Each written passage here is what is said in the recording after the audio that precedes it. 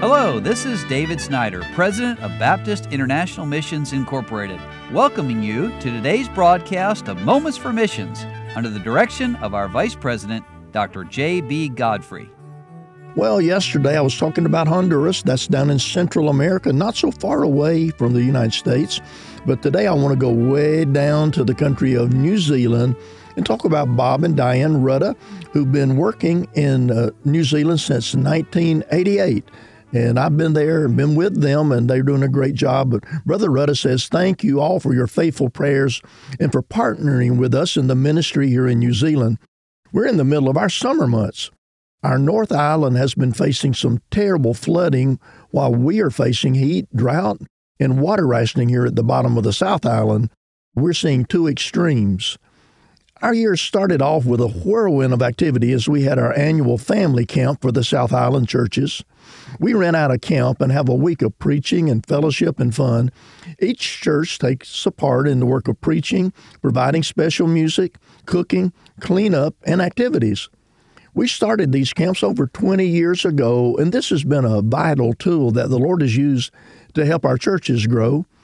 Our churches are great distances apart, but this allows our people to see that there are others that believe just like us.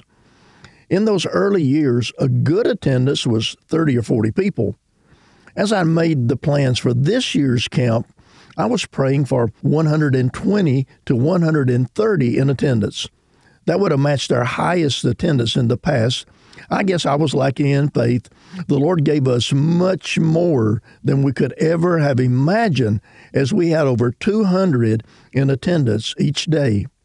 We packed every dorm room in the facility that we were renting, and we had others in tents and campers. At the end of the camp, the pastors always meet together to compare ideas and make suggestions and appoint the camp director for next year. And I've been blessed by being asked to direct the camp again next year. That will definitely be a challenge, but honestly, I love it. And aren't you glad for missionaries who love what they're doing? What a privilege to be in God's work and see God working. And Brother Rudda says again, one beautiful thing about the camps is that we have watched an entire generation grow up in them.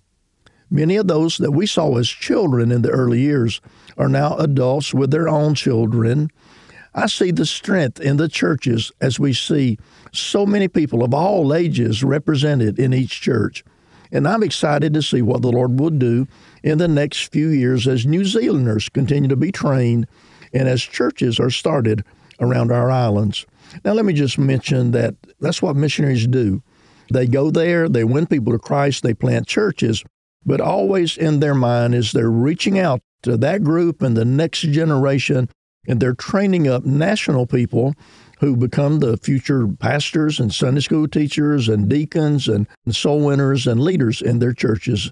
And the Ruddas are to be admired for their faithfulness through all the many years. Their children are now grown and out of the home back in the United States, but they're continuing to work and serve God. Now, Brother Rudda mentions, he says in my last letter, I told you that Diana, that's his wife, had to make an emergency trip to the United States to help her 92-year-old father. She was with him for nearly 2 months, and we praise the Lord that he has regained his strength and is doing well. Thank you for your prayers. This was a special time for her, and she treasured the time with him. While Diana was away, many of the people in my church were afraid that I might not be able to cook for myself. So they brought me food, and between them and my daughter Sarah, who regularly dropped off baked goods, I did fine. Well, the Lord's always good to take care of us, and we're thankful for the way he provides for the Ruddas and their ministry in New Zealand. You've been listening to Moments for Missions. For further information, please write to BIMI, P.O. Box 9, Harrison, Tennessee 37341, or call us at 423-344-5050. Or you can visit us online at www.bimi.org. Until next time, may the Lord richly bless you.